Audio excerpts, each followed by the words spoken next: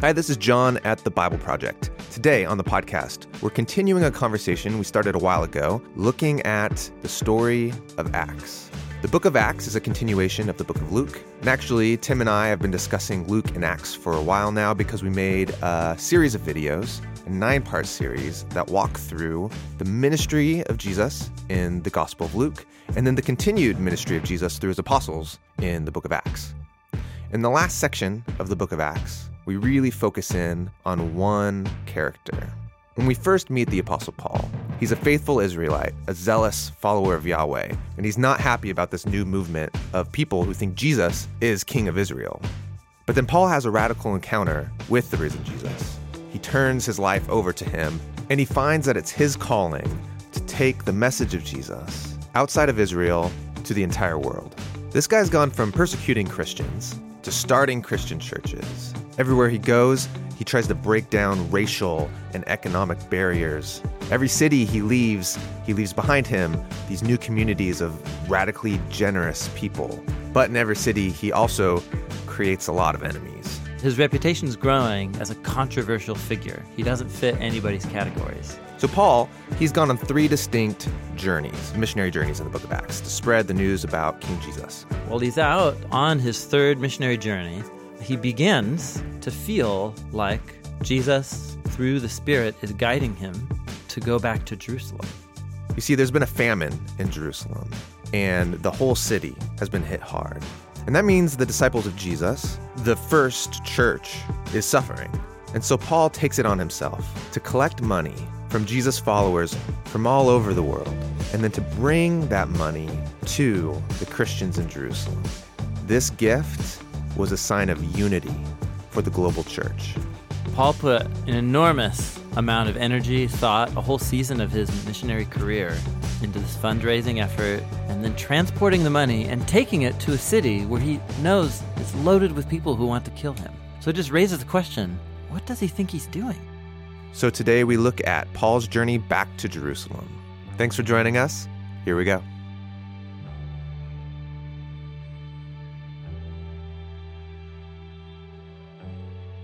All right.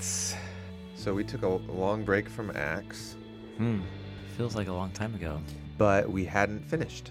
Yes. We even kind of said it was finished. I remember on the podcast, on one of the intros, it was like, it's the last part in Acts, which is not true. Oh, nope. It's the last part for the time. Here we are. Here we are. Talking about it again. Yeah, the Acts video series will be 4 videos when it's all complete.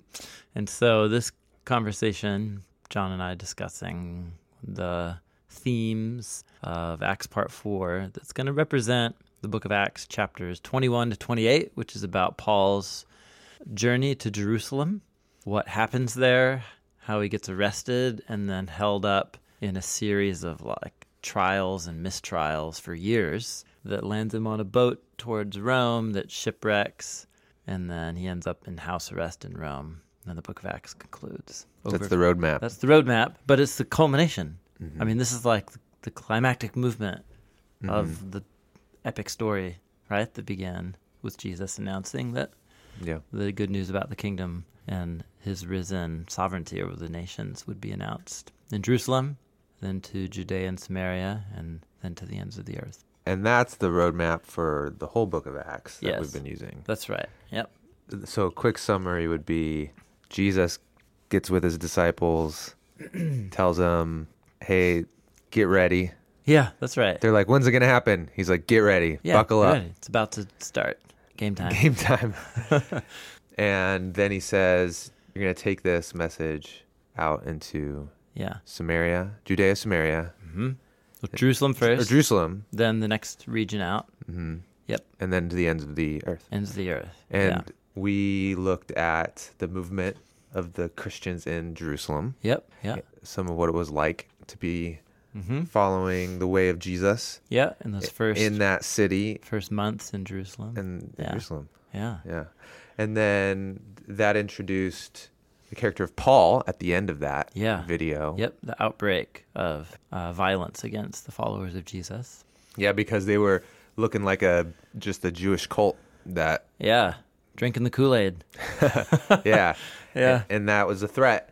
And we actually talked at length about how trying to get into the psyche of Paul, not to just throw him under the bus. Yeah, that's completely. right. I mean, That's he right. wasn't doing nice things to them, Yeah. but he was protecting. Yeah, he believed he was protecting Israel's faithfulness to their covenant with God. Yeah. Just like Moses, and Aaron and Samuel and the prophets. Yep, he was standing in that tradition. Yeah. But then he has an encounter with the risen Jesus Yes. as he goes to another city to try to find more disciples Yep. This is to throw down on. Second video. So we're into the second video, and The second movement of Acts. and the second movement of Acts. He then goes there and ends up just becoming part of the whole thing. Yes. Peter's the key leader in focus in the Jerusalem section of Acts. okay. And then in the second section of Acts, it's Paul and Peter in tandem are both representatives, and their stories are representing how even within now Judea and Samaria, the next ring out, more and more non-Jewish people are starting to give their allegiance to Jesus. And Paul and Peter kind of are involved in that expansion. And then the section ends, with Paul helping lead the first international Jesus community up in Antioch. Yeah. Yeah, Antioch. So that's home base now. Yep. Yeah, home base for Paul the international missionary movement. For all the action that's going to happen to the third section, Correct. third movement, which is then to the ends of the earth. Yep. Which this is the Roman Empire. Yeah. And so it's easier to get around because of the Roman roads. And Paul just hits the road and he goes from town to town Yeah. proclaiming that Jesus is king. Yep. Synagogue first, and then he hits the marketplace where it's just anybody who will listen. Yeah. He'll grab their ear Yeah. and start telling them about Jesus. Cool. All right. That was a good little refresher. Paul, where we left him is he's seen a lot. He's gone through a lot. He's in his third trip. Right. Yeah. And he's his reputation's growing as a controversial figure. He doesn't fit anybody's categories. Yeah. Is he a Jewish monotheist who fits into that category in the eyes of the Romans? 'Cause Right. they know what to do with Jews. They've given them They've been dealing with them. Yeah, they've given them certain legal and tax exemptions to live by their religious customs. And so that's how most of the early Christians would appear to their Roman neighbors, is Just another Jew. as New Jewish. flavor. But they're talking about this dead man who's alive from the dead, they claim.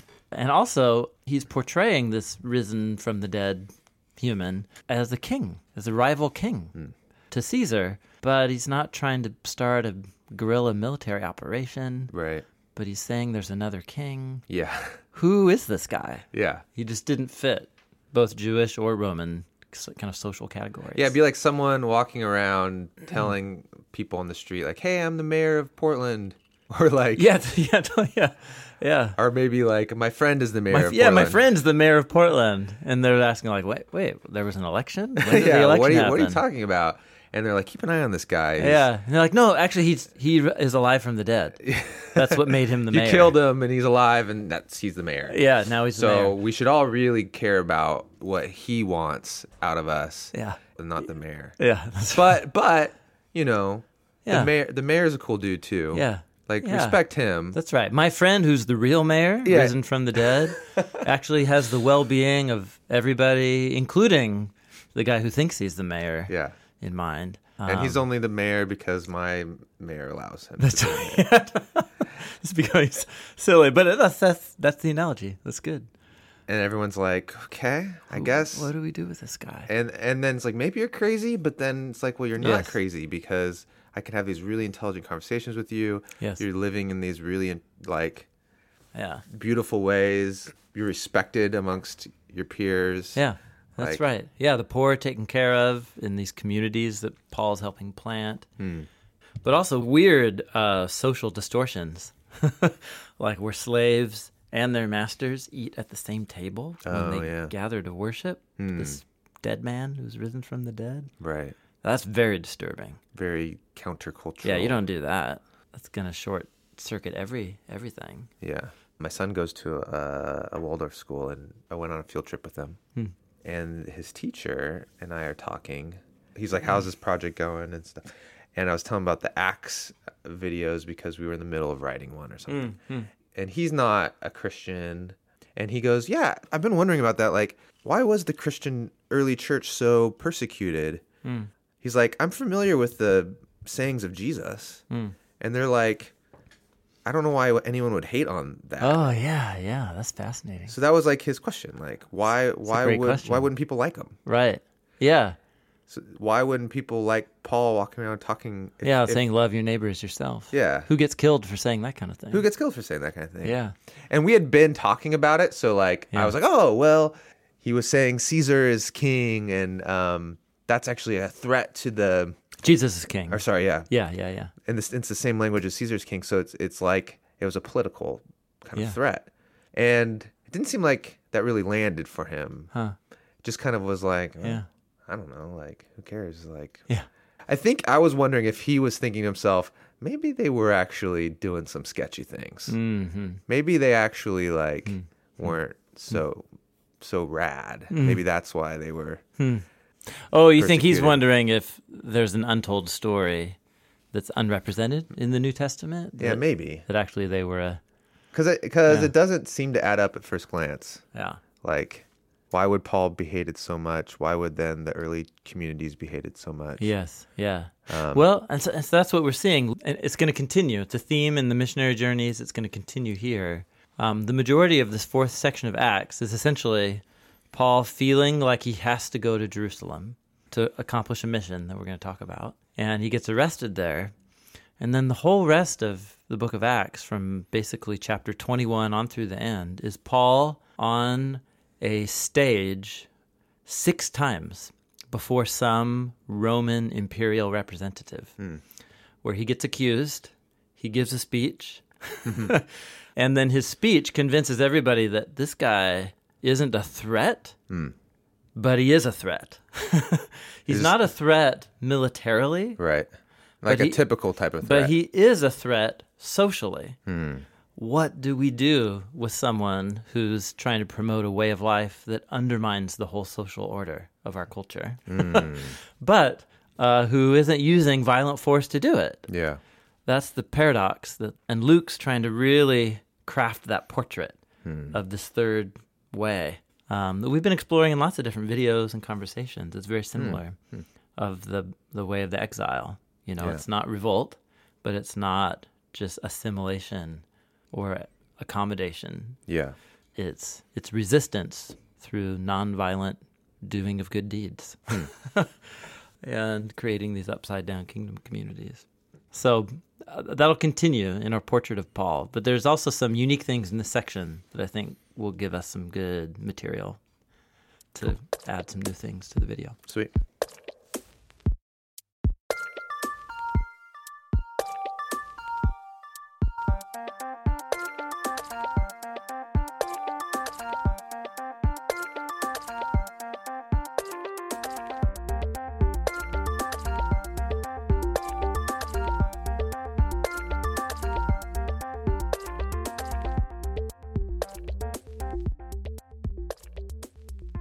Okay, well, we can kind of, Paul's finishing his third missionary journey. Luke traces kind of 3 large journeys, circles that Paul does through Asia Minor into Greece, what we call Turkey today, and then into Greece, and then he ends up back in Antioch. Does these like cycles. Yeah. Each time planting a few more churches or visiting churches he's already planted and so on. While he's out on his third missionary journey, he begins to feel like Jesus, through the Spirit, is guiding him to go back to Jerusalem. So 3 different times, I'll just kind of reference these real quick once you see them in sequence. So in chapter 19, right after the riot in Ephesus, when all the idol makers of the Artemis statue... And they kick him out and they think he's dead. Is that the one where they... Oh, no, that's earlier. Oh. No, Paul is... The riot starts because of Paul's church communities that he's begun, and everybody stopped buying idols, and they're starting to feel it in the local economy. Yeah. And so they start this protest that turns into a riot, and Paul wants to go into the Colosseum where there's thousands of people who would like to kill him. And so his friends keep him back. So right after that whole thing finishes, Acts 19, verse 21, it says, Paul set in the Spirit. And there's some ambiguity with whether he said it because of the Holy Spirit or whether he's setting his purpose in his own spirit. Ambiguous. It's ambiguous. It's ambiguity. It's ambiguous. But he set in the Spirit to go to Jerusalem after passing through Macedonia and Achaia, saying, after I go to Jerusalem, I'm on to Rome. He's a man on a mission. So you're like, oh. He's got a plan. Okay, he's going to Jerusalem now. That's interesting. Which he hasn't been to since he left? In the narrative, correct. Yeah, in the narrative, since he went up to Antioch, he's only been back one time, which was for to give the gift. Which was for the council. Or no, the gift will be the thing coming up. Yeah, the that's council. Right. Yeah, the council in Jerusalem about whether non-Jewish followers of Jesus should be circumcised. Right. Okay. And so on.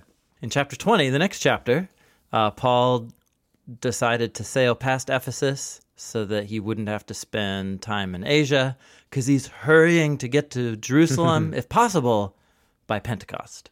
And obviously that's symbolic. That reminds you all the way back to the key event of Pentecost. So, when this whole thing started. Yes. So Paul wants to get into Jerusalem on a symbolic feast day.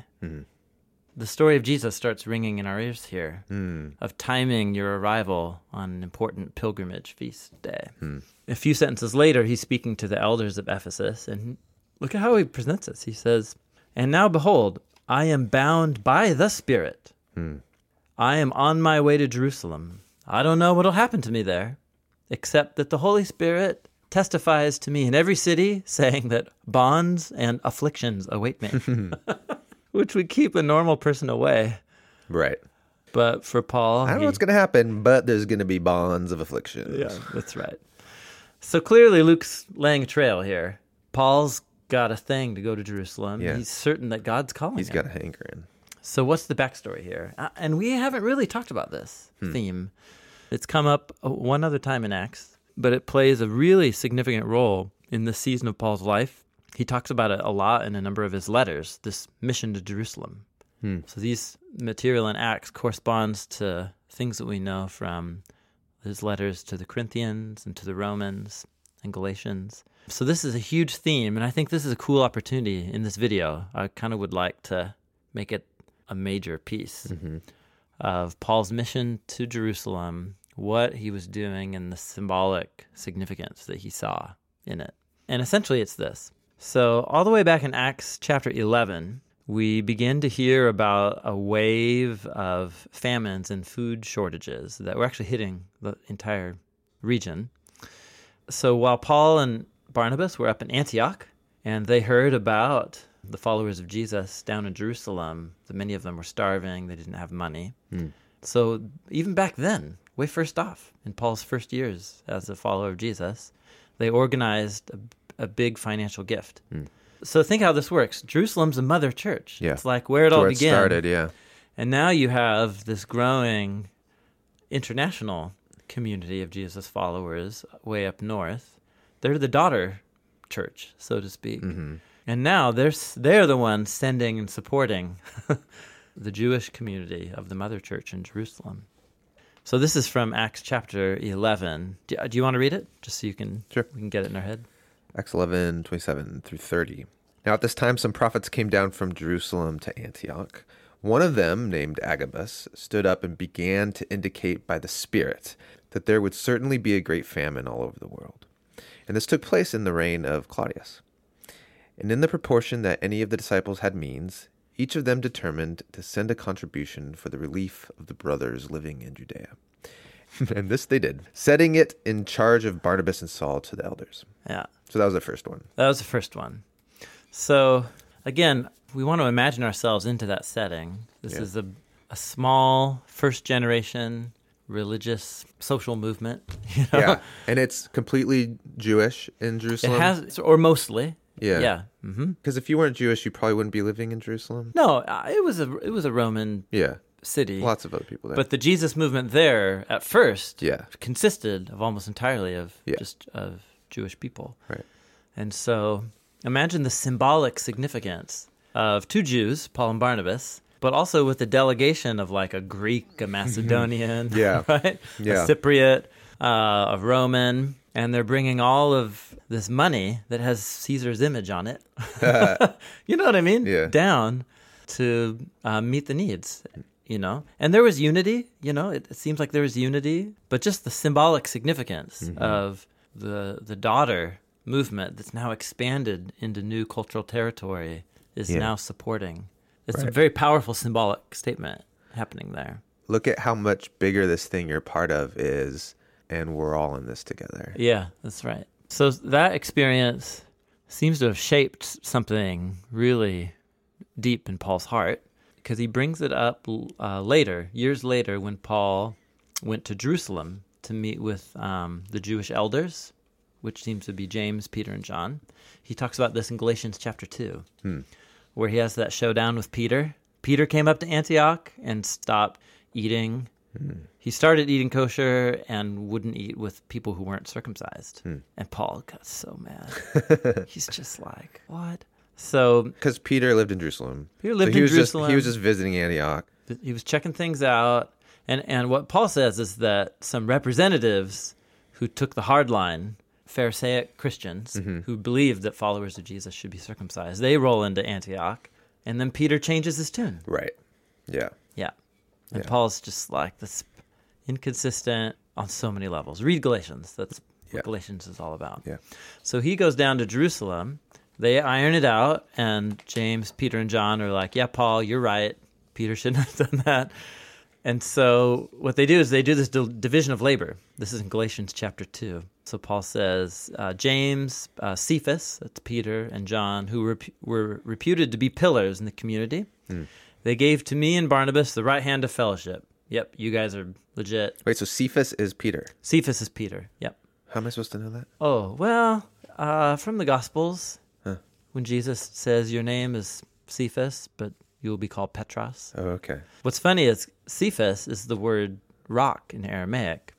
Petros is the word rock in Greek. Greek, yeah. Okay. So his name is Rocky either way. Yeah. But, yeah. So what they say, the leaders in Jerusalem say to Paul and Barnabas is, you go to the Gentiles, we'll focus on the Jewish community. Only they asked us to remember the poor. Yeah. The very thing I was eager to do.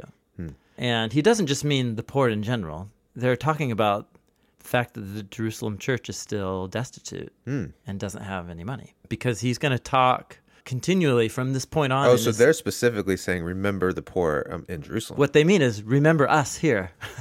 As you're out there, starting churches in these... And don't forget about the little guys. In these wealthy urban centers. Yeah. Right? Don't forget about the mother church. And that we're hurting for funds down here. Don't forget where you came from. Yeah, there was some diplomacy happening here. Yeah. In the scene. It's really Right. interesting to think about. I've always read that as just remember the poor everywhere. Right. And you think through context, this is specifically about Jerusalem? Yeah. Look right below that. He describes the same moment in Romans chapter 15. At the end of Romans, he says, now, he said, I was going to come to you, Romans. Early in the letter, he said this. But he says, but now, chapter 15, I'm going to go to Jerusalem. I'm going to serve the saints, the believers in Jerusalem. For Macedonia and Achaia have been pleased to make a contribution for the poor among the saints in Jerusalem. They were pleased to do so, and actually, they're indebted to them. In other words, these non-Jewish Christians around the world have an obligation. That's what he believes. They're indebted to these Jewish Christians in Jerusalem. If the Gentiles have shared in the spiritual things of the Jerusalem Christians, then they are obligated, indebted, to minister to the Jewish Christians also the material things. So the poor in Jerusalem, that seems to be the focus for Paul. Then at the end of Romans, he says again, just like he does in Acts, he says, listen, I'm going to Jerusalem. He says, pray for me. This is in chapter 15, verse 30 and 31. Pray that I might be rescued from the disobedient in Judea, that my service in Jerusalem may prove acceptable to the saints. He's raising money. Paul's a fundraiser. He's the development officer. Yeah. for Christianity. For the poor in Jerusalem. Yeah. And so he talks about this in the end of his letter to the Corinthians too. Wait, hold on. What does he mean by I may be rescued from those who are disobedient in Judea? Yeah. He's referring to people disobedient to the Messiah.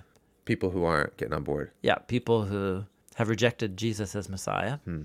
Precisely the people who are going to arrest him and try and kill him in Jerusalem. He knows he's walking into a trap. See. So he's asking for two different things. He's like, Yes. Yeah. Pray for protection, but also, Yeah. and that my service for Jerusalem may be accepted to the saints. Yes. And that service for Jerusalem, that's the The offering. gift. It's the gift. Yeah. Cool. It's a gift. Yeah, once your radar's up for it, you realize Paul's talking It's about on his this mind a lot. a lot. Yeah. This was a huge Big deal for him. big deal for him. To go back to Jerusalem with some cash. Yeah, loads of, and think of like what that involved in the ancient world. Oh, just to haul it? They didn't do money orders. You know what I'm saying? Yeah. Well, really, He's got to carry it. you've got to carry it. Yeah. So in 2 Corinthians, he talks about the crew that he had with him, all these different representatives from different churches. Imagine.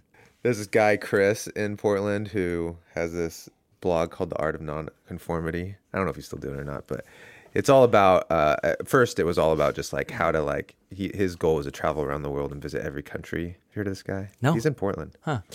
Kind of became an international kind of blogger. So he was always trying to find ways to like get airline points and stuff to be able to fly places. Yeah. And so one of his schemes was he got a credit card, and the credit card gives you points when you buy things. And he read the fine print, and he realized he was able to he bought gold coins with the credit card. Huh. And then the gold coins were delivered to his house, I guess, because then he had to take the gold coins to the bank to turn them back in for money to pay off the credit card. But so he's telling a story about he doesn't have a car, that he's got to walk this bag of gold coins to the bank. Oh my gosh. And he said a bag of gold coins is actually really heavy. Or maybe he had two or something. Yes. Or now that I'm thinking about it, maybe it was three, because whatever it was, he said he had to walk like 5 feet, put down a bag, go back, grab another one, and then walk because he couldn't carry them all at the same time. What? So anyways, sorry. Carrying a lot of money is sketchy. And then a homeless guy came and helped him. And wow. Let him borrow his cart. Fascinating. Well, there you go. Paul had people to help him carry Loads of cash. Loads of cash. That's dangerous. Super dangerous.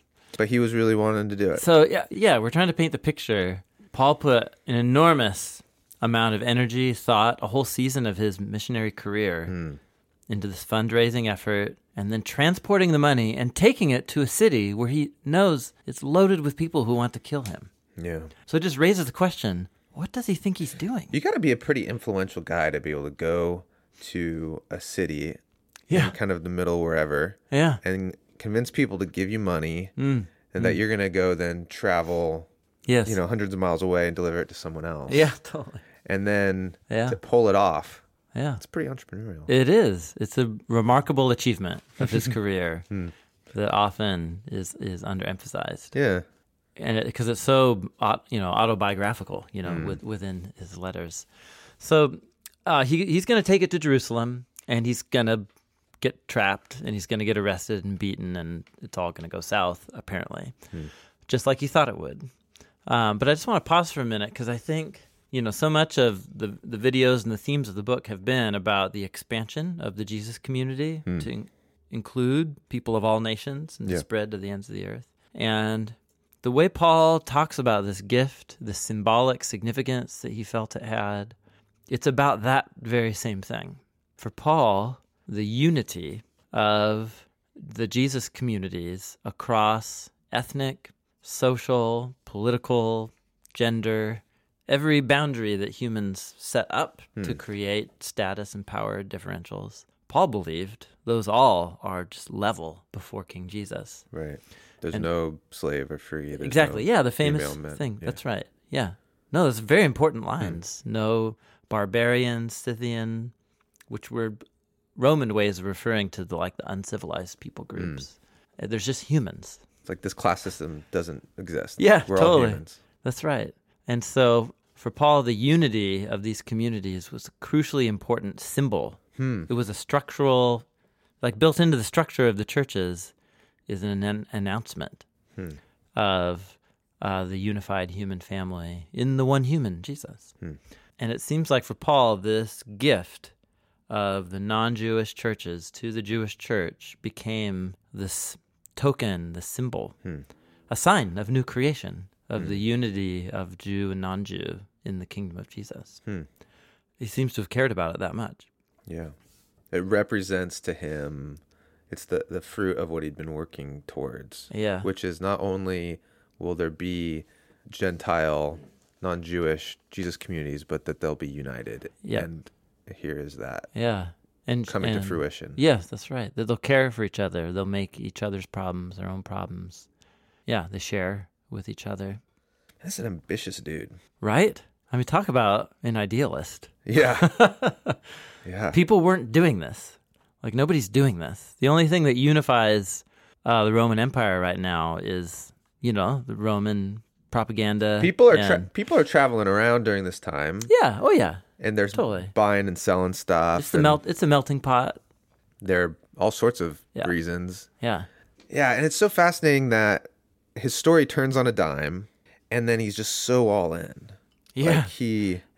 It's like, he's like, I'm going to stop this movement. And then all of a sudden it's like, no, I'm going to help expand this movement. I'm going to help make sure that this movement is unified. Yeah. Across all of these cultural boundaries. Yes. And I'm going to consider it an honor to suffer for the sake of this movement. Yeah, he'll endure suffering and inconvenience to perform one mighty symbolic action. Yeah, because he could have lived a long life, likely, if he just would have stayed out of Jerusalem. Yeah, he could have stayed planting churches, cruising around. He could have sent someone else with that cash. Mm-hmm.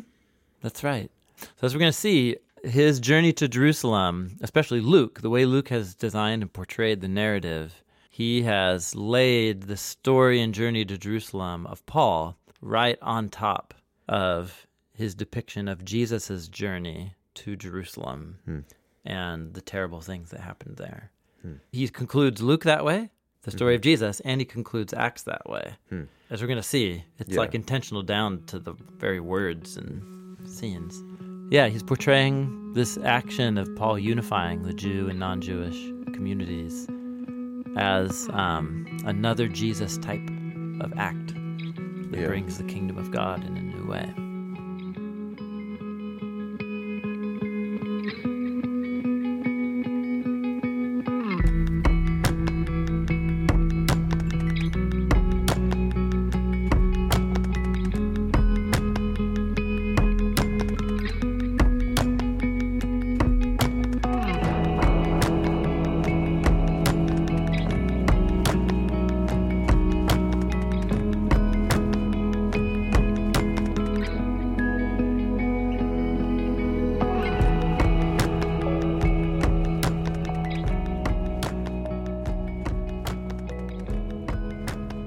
I do think, just to kind of close the loop on this point, why Paul goes to Jerusalem, what this gift meant to him, the letter to the Ephesians, if you were to try and give a summary of Paul's message, Ephesians would be one of the best candidates of a short, concise statement of what he was all about. And the main theme of the letter is about God joining Jew and non-Jewish people together into the new humanity. So think about what the gift means to him when he says things like this. This is from Ephesians chapter 2. He says, "But now in the Messiah Jesus, you who were formerly far off," he's referring to non-Jews, "you have been brought near." That's priestly language of coming into the temple precincts. Oh, okay. You've been brought near by the blood of the Messiah. For he himself is our peace, who made the two one. He's referring to the family of Israel. And everyone else. And everyone else, right? He broke down the barrier of the dividing wall by abolishing in his flesh the enmity, the Torah of commandments in the ordinances, so that in himself he might make the two into one new humanity, making peace. That's perfectly clear, isn't it? It's a long sentence. This is a typical sentence of Paul's. He just crams it all in here. This gets us into the stuff we'll explore one day in our Paul trilogy. The laws of the Torah, all the laws that God gave to Israel Yep. to be the covenant partners. Yep, the terms of the covenant. Yeah. Yeah. And so they're good.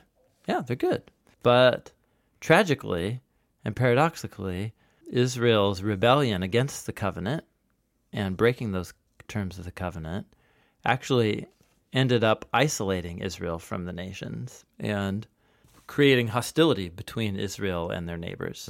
What is the Old Testament, right? The one long story of Israel's hostility against their neighbors. And so what Jesus does is he takes the consequences of Israel's covenant violations into himself.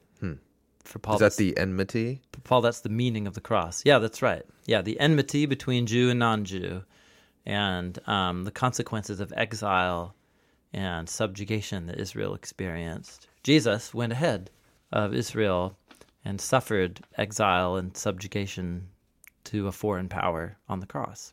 And in so doing, removed the reason for hostility between Jew and non-Jew so that they can be joined in the new humanity.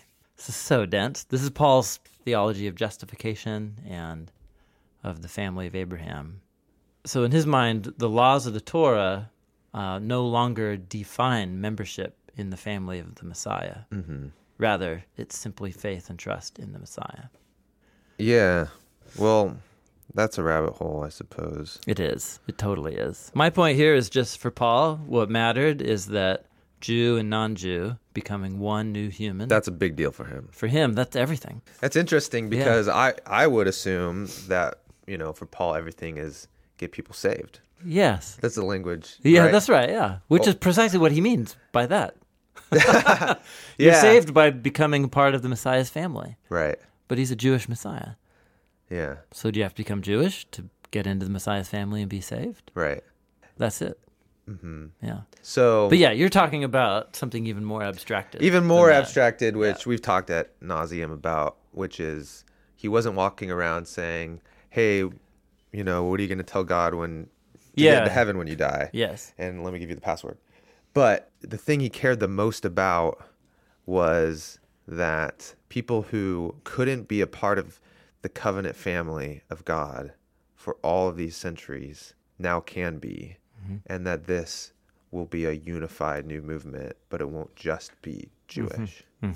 That was his main ideal. Yes. He cared about that so much, he would travel around to all of these cities with all these different cultures and ethnicities and start Jesus communities there and make sure they're connected. Yes. Yes. And they know about each other and that they all care about the roots. That's right. Yes. So check out the step he takes next. This is in Ephesians chapter 3. Think about someone who, passionate religious person. Okay. Passionate religious people Yeah. Believe that their normal everyday behaviors are charged with cosmic meaning. Yeah. I think that's what it means. To be a passionate follower of Jesus. Yeah. Is to my day-to-day life is fit into a cosmic storyline that gives my everyday behaviors meaning and significance. So listen to this paragraph of Paul, and you can see what he thinks something like his gift to the Jewish Christians in Jerusalem means in light of a cosmic drama. He says in Ephesians chapter 3, verse 8, he says, to me, the very least of all saints. I used to get other Christians arrested. To me, this grace was given to announce to the Gentiles the unfathomable riches of the Messiah and to bring to light God's administration of this mystery that for ages has been hidden in God who created all things, so that the multifaceted wisdom of God, he talks about God's wisdom like a diamond, the multifaceted wisdom of God might be made known through the church to the rulers and authorities in the heavens. So that God's wisdom might be known. He writes long sentences, man. Through the church. Yeah. To rulers and authorities of heaven. Yes. Basically, the heavenly beings can then do you remember our whole conversation about the sons of God in the book of Genesis? Angelic powers that God appointed over the nations, the divine council. Yeah. All that stuff. He's thinking about that. He's thinking about it. Yeah. It's the idea that the divided, hostile condition of human nations. It's spiritual in the way that nature. they separate and create national identities that compete with each other. They conquer and hate each other just for the mere fact that you're not of my people group. Yeah. But that's the human condition. Right. Tribalism, whatever, call it what you want. And for Paul, that is a exhibit A of humanity's imprisonment to dark, really dark powers that rule our thinking. And so for Paul, the creation of a new humanity in the Messiah were those ethnic, social boundary lines that usually cause violence and hostility are completely disintegrated. To him, that's the multifaceted wisdom of God that the church can display both to the powers on earth and to the powers in heaven. That's his worldview. Oh, I see. Now I'm understanding the sense more. The church is the new humanity. He wants all the like power structure on earth and all the power structure in heaven. Then the sons of gods, the spiritual nature behind the power structure the on stuff earth. behind the curtain. Stuff behind the curtain. Yeah, totally. That all of that is going to look at what's happening with the church and its unified nature and be like, oh, okay, God is up to something. That's a way of being human that I have never imagined. Yeah. I mean, just this, it takes like a step of 1 inch. That's awesome. It's very beautiful. And then you get a guy like my son's teacher who thinks of the church during that time and goes, what was going on? Yeah. Like, what? I don't really get it. Like, why did people not like him? Instead of, whoa, like how wise was God? That's a cool new way to be human. Yeah. So like in Paul's view, that's happened? a cool new way to be human. I heard an analogy recently. For example, the slave and master dynamic in the Roman world. So we're talking like a massive proportion, nearly half of the Roman Empire consists of people who are the property of other people. And slavery was as essential to their economy as electricity is to modern Western developed countries. Yeah. So just imagine. Everything in our economy Yes. is connected to electricity. That is the role that slave labor played. How do you build stuff? How does anything get done? Right. Through your property. Yeah. Through your slaves. But Paul wasn't going around saying you can't have slaves. No, but what he was doing was going around creating communities where slaves and masters, when they're in this space, the Jesus space, Yeah, they treated them like equals. they're equals. Yeah. And their relationship to one another is completely dissolved in terms of the power difference between them. So help me with an analogy that maybe electricity is a good one. It's almost like creating Amish communities or something like that. But these would be like Amish communities that aren't separating. These are like communities that are planting and growing within your neighborhood. Electricity is not the good example. Okay, so you're saying trying to understand what it would be like for Paul to have come in. The shock value that this kind of community would have had. Because you're so used to an economy that relies on slave labor. And he comes in and says, this whole thing's working because you're treating the slave like they're less than you. Yeah. That they can be owned like property. Yeah. And don't have as much dignity. But that's wrong. We all have the same dignity. And when we get together, there's no difference in our status. Correct. But when you go back to your work, if you're the slave, do your job. And if you're the master... Yeah, that's right. And that's what he told. Put your slave to work, but be good. Yeah.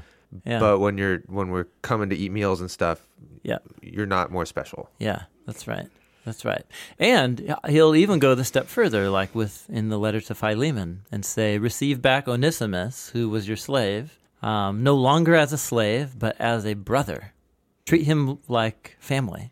That's what he tells the slave owner to do to his slave, who almost certainly has wronged him in some way, financially. What he doesn't say is what many many of us wish he would say, which is like, free him, liberate him. Right. But no more slavery. he's doing something more strategic.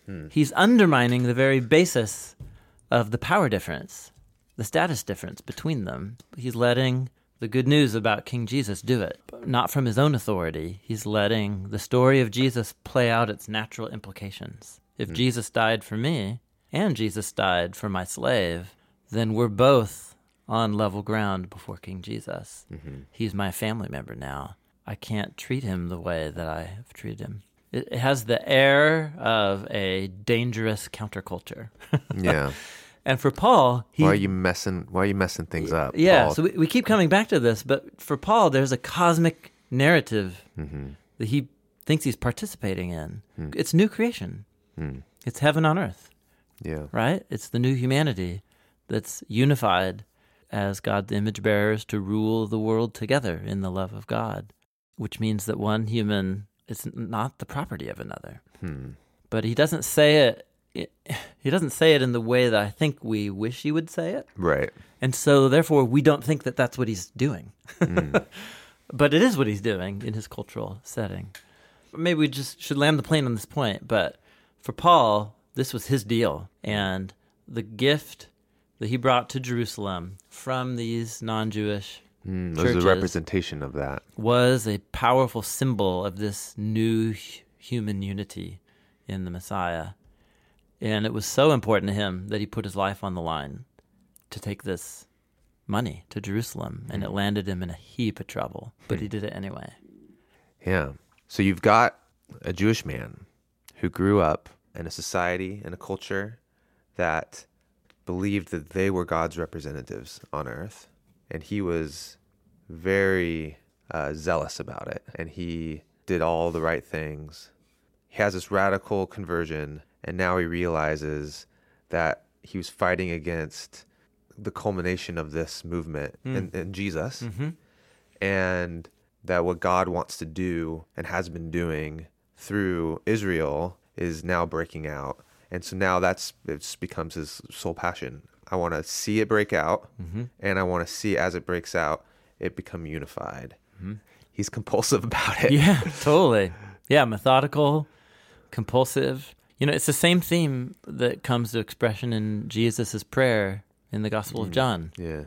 You know, that my disciples, that they may be one, Jesus says, as you, Father, and I are one. The unity of the new humanity in Jesus actually shares in the unified community of love that is the Christian God. Man, this is so powerful. There has never been a century in the last 2,000 years where this isn't like controversial and relevant and category breaking. What, the unity of the human race? The unity of let's just start with the church. The point is that the unity of Jesus' disciples for Paul is the main symbol that Jesus is who he says he is.